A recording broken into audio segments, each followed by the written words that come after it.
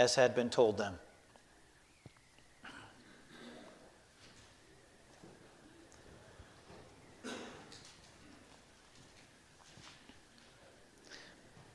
Well, congregation, we see in this chapter already the fact that we've been speaking about already for the last 4 weeks, that Israel was a waiting people. They were looking, expecting, longing, waiting, and waiting some more for the fulfillment to all the promises that God had made to them. God had promised Abraham blessing. God had given his covenant to Israel, and Israel was such a failure. God had spoken to David about the son of David who would sit on his throne forever and forever. God had spoken to the prophets about a new covenant that would be the answer for the failures of the Mosaic or the Sinai covenant. And of course we know, we considered that yesterday, that it was not so much the failure of the Sinai covenant itself, right? It was the failure of the Israelite people. They did not have a heart in them that was willing to keep God's commandments. And so they failed in so many respects. But all these covenants and all these promises that are stirring around in the minds of God's people,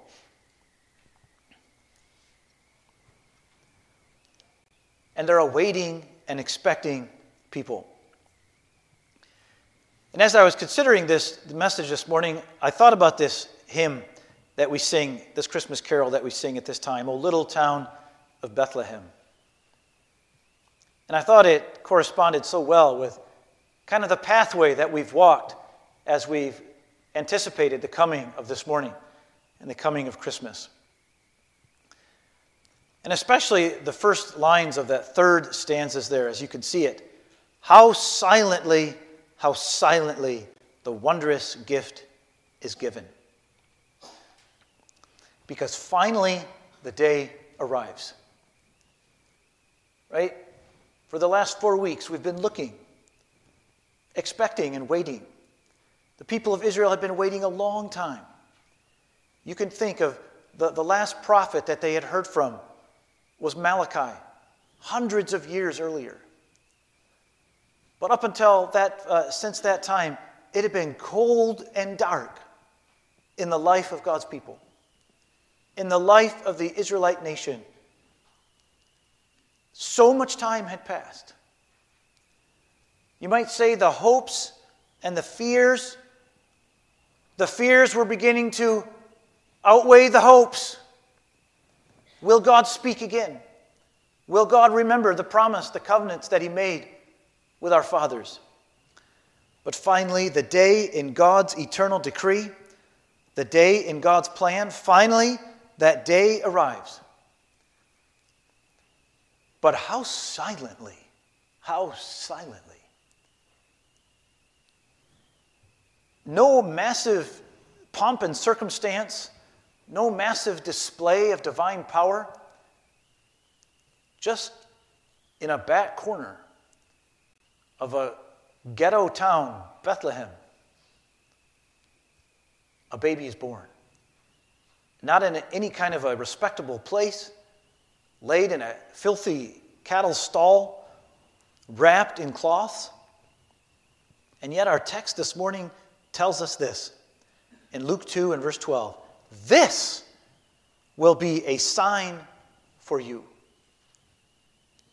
You will find a baby wrapped in cloths and lying in a manger. And again, we've heard those words so many times that we miss the power of it, right? The almost the disgustingness of it.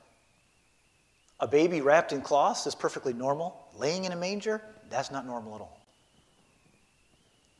And again, you have to feel something of the low state, the miserable condition of Joseph and Mary at this time of their life. How silently, for over 1,000 years, Israel had been waiting for the coming of their king, for the son of David, for the one who would be the answer to all the failures of the Sinai covenant, for the blessing that God had promised to Abraham and repeated to Isaac and Jacob. How silently, on Christmas morning, this child is born in a city of Bethlehem. Oh, dark was the night, and cold blew the wind. But Joseph and Mary no shelter could find. In all the fair city of Bethlehem, in cottage or inn, was no room for them. But my friends, all the hopes and fears, again, you can see that at the end of verse 1 of this carol. Yet in thy dark streets shineth the everlasting light. The hopes and fears of all the years are met in thee tonight. The hopes and fears of all those past decades, centuries, and even millennia. The hopes and fears of all that time are met in this manger in Bethlehem on this child.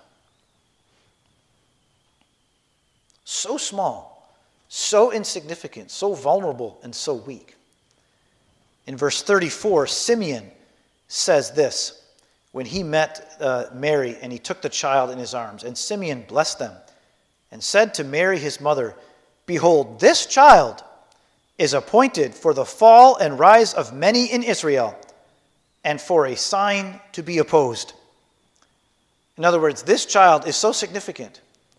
But again, how silently this child came into the world, and how God in his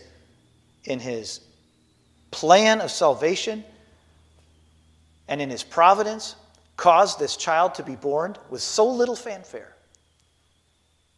Now you can say, well, there was a lot of fanfare to the shepherds, and that's true. The shepherds saw this glorious display, right, of God and of the angels singing, but still it was only to the shepherds, right? To the despised people of the shepherds. No one else apparently saw it. And it's given to these people who were not looked up to at all. But in every other respect, the first coming of Christ is so humble and so small and so seemingly insignificant. And my third point there, the hopes and fears of all the years are met in thee tonight. Congregation, will Abraham's seed ever prove to be a blessing to the nations? It all depends on that child. Will Israel ever measure up to God's standards? It all depends on that child. Will the Son of David reign forever and forever, and his throne will never come to an end? It all depends on that child. Will there be a new covenant that will answer the failure of the Sinai covenant, the old covenant? It all depends on that child. I hope you get the point this morning that everything, the hopes and fears of all the years, of all the covenants and of all the promises, depend upon that child. What will he do? Everything is leaning, you might say, is resting upon him. Again, you can think about what the prophet Isaiah said. Isaiah said that out of the stump, sometimes it's said out of the root of Jesse, but it's the stump of Jesse, will come this little tender green plant. A little shoot. So weak and so vulnerable. But that little green shoot will be the salvation of the world. Everything is leaning on that son. And that brings me, my friends, to think about our own celebration of Christmas. And so the two application points are just this: hopes and fears. Hopes and fears. On what are your hopes based, my friends, for your life? On what are your hopes based? We tend to think of ourselves, or we tend to think in our day that we want to place our hopes on something that is very big, very strong, very substantial, something that will never fail us. We don't want to place our hopes on something that is wavering and weak. And yet look what God calls us to do this morning. God calls us this morning to entrust our life to this helpless infant laying in a manger. And there's a lesson there for us, my friends, in terms of our own hope, that God calls us to rest our life, to rest our whole salvation upon something that appears in terms of human thinking and human reason so weak. None of us would think that this is the hero that we should get behind. This will be our captain. This will be the one that we rally behind. This will be the one that will lead us to victory. And yet that is precisely what God calls us this morning to do. To line up behind this infant child. And my friends, if you look at the rest of the life of this man Jesus, his life is one of suffering, homelessness, reproach, until finally he dies the worst and most shameful death that a person ever can experience. And now God calls us to look at this man as the victor. All the hopes and fears are bound up in this man. And we are called to line up, to take hold of this captain, this hero, even though there's so much reproach attached to him. And his coming into the world, all we can say, all the hymn writer can write is, how silently. That goes contrary to all human reason, doesn't it? That on Christmas Day, that we would line up behind the Lord Jesus Christ. And yet that's exactly what God calls us to do. The first coming of Christ is so silent and so contrary to anything that would bring us to say, I'm going to place all my hopes, all my trust, I'm going to lean my whole life upon this man, upon this child. But that's exactly what God calls us to do. Now, why is that, my friends? Well, undoubtedly, it has something to do with the fact that God calls us simply to trust. That when he calls us to do something, it is the right thing to do, even when it goes contrary to our own human expectations. But let me just remind you, my friends, of the second coming of Christ, which none of us have experienced, but how differently Christ comes then. Let me just read you these verses from Revelation 19. And I saw heaven opened, and behold, a white horse. And he who sat on it is called Faithful and True. And in righteousness he judges and wages war. Notice the second coming has a very different purpose than the first coming. His eyes are a flame of fire. How different from an infant laying in a manger. His eyes are a flame of fire, and on his head are many diadems. And he has a name written on him which no one knows except himself.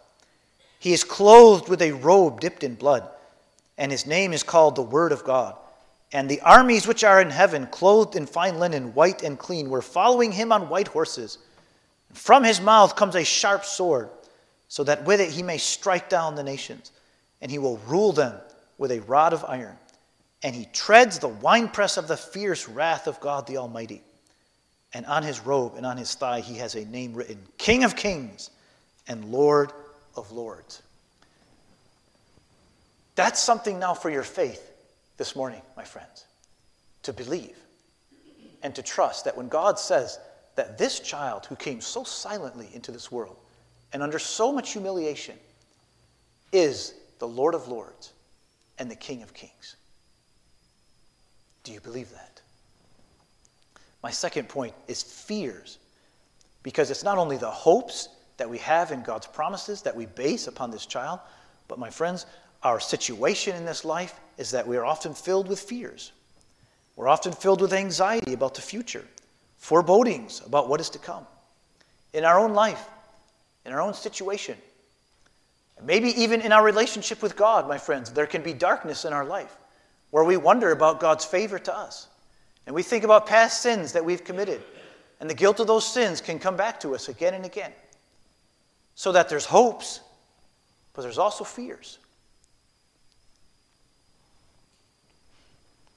It can be in our life like those shepherds who were watching their flocks at night. It's dark. There's no light. And perhaps they can even be thinking then about the promises that God gave them. And yet the carol that we is at the center of this sermon here. Yet in thy dark streets shineth the everlasting light. But again, you don't see that light. You don't see a blaze of light. The streets are dark. Well, my friends, for those of you who struggle with those fears, I want to bring this question to you this morning. Think about each of those covenants that we considered over the last 4 weeks. And answer me this question this morning between God and your own soul. Which of those covenants has failed? Which of those covenants has God not kept? And we know that God has kept all his promises. Not one of God's covenants has failed. And so on Christmas morning, my friends, you can take all those fears that you have and you can lay them before the manger of Bethlehem. All the anxieties that fill your mind about the future, all the thoughts that come back from the past, you can pick them up this morning and you can lay them at Bethlehem's manger. Again, it may not look like that infant child can do anything for us, but God has asked us to believe that in him is a full salvation. Remember what God said to the man who came to him asking for the healing of his daughter. Jesus says this in Mark 5. He says, "Do not be afraid any longer, only believe." That's the message I bring to you this morning, my friends. Do not be afraid any longer, only believe.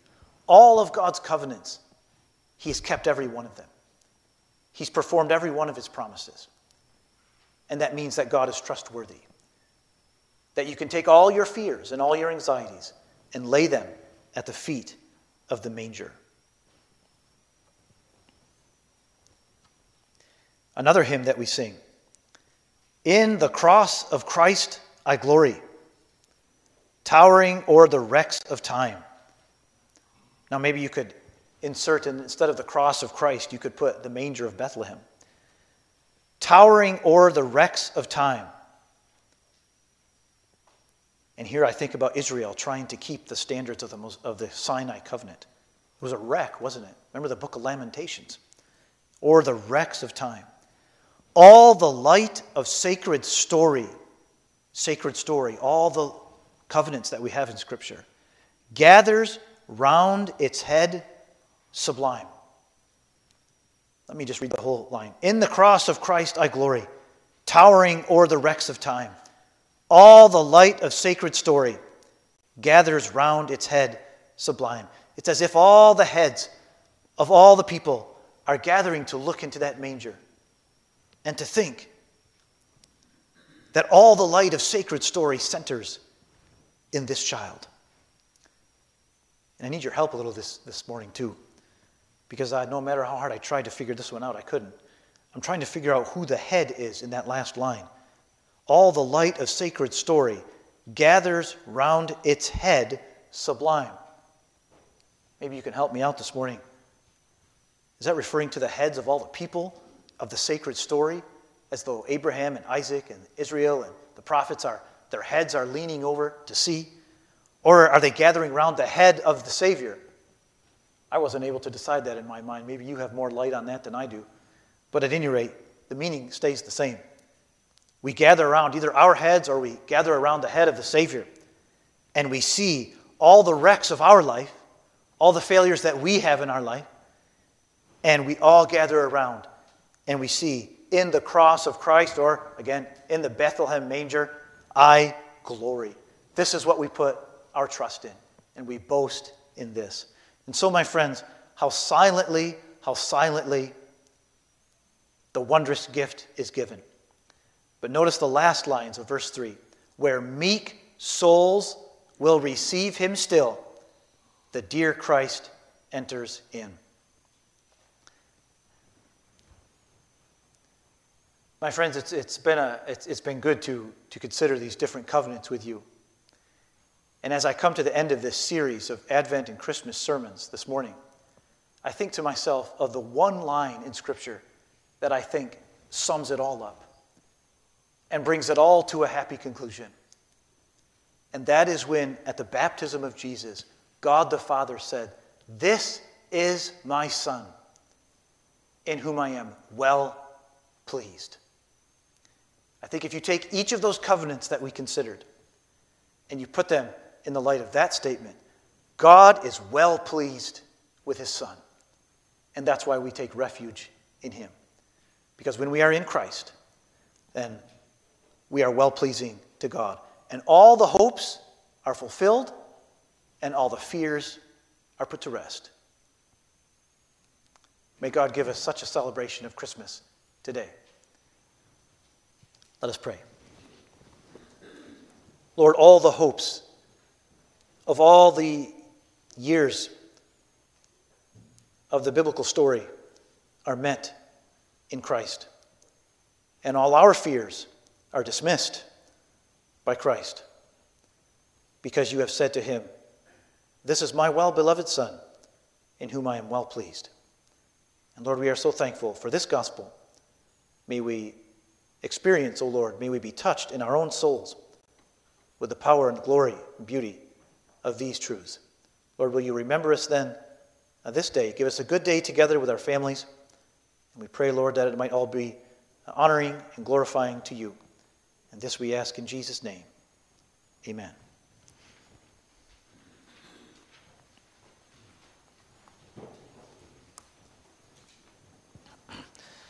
Let's now turn in the red hymnal and sing these two hymns. The first one will be the hymn that we considered this morning. We'll sing the 4 verses of 323. And then without any further announcement, just move directly to number 317. What child is this who laid to rest on Mary's lap is sleeping? So we'll sing hymns 323 and then 317.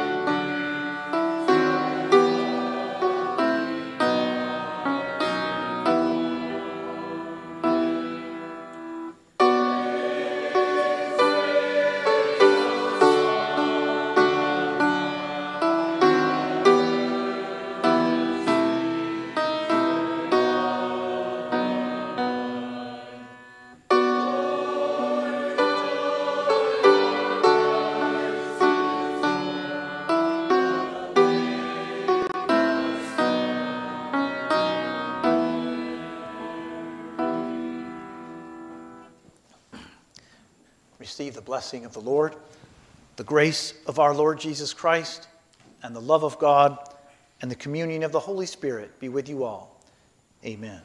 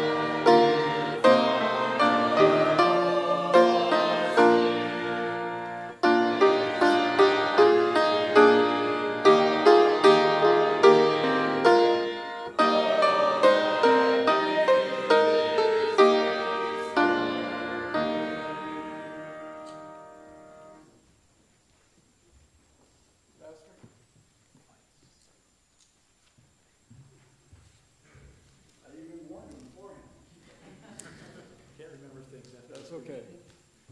Well, Pastor, on behalf of the elders and the deacons and the whole congregation, it is my role as president to just show you how grateful we are. One of the greatest joys as a president, I've been the president of the council for the past 2 years, is the congregation hears very little from me because we have a minister in the pulpit. And so we are so blessed these past 2 years. You've mentioned recently that you had a 2-year anniversary and that you felt blessed by this congregation. And we want you to know we are also extremely blessed by the work and ministry that you give to the congregation. And not only to you, but to your support team, to your wife Heather, to your children, to Andrew, and to Noah, and to Joel, and to Aaron, and Luke, and Mabel, and Esther, and Julia. We are so blessed by your whole family with us here today. And we offer you a gift from the congregation. One of the greatest things we ask for in a minister is that you show us Jesus. We don't just want to learn how to have a better life on this planet. We want to see Jesus Christ. He is our Savior. He is the reason we are here, and we ask that you show us Jesus. And you have done that extremely well in the last 2 years, and we hope these 2 years become many years to come. Hopefully you can retire with us someday. So we are just blessed to have you here, and are grateful to our Savior, to Jesus Christ, that he has called you to this congregation. Thank you so much, Pastor.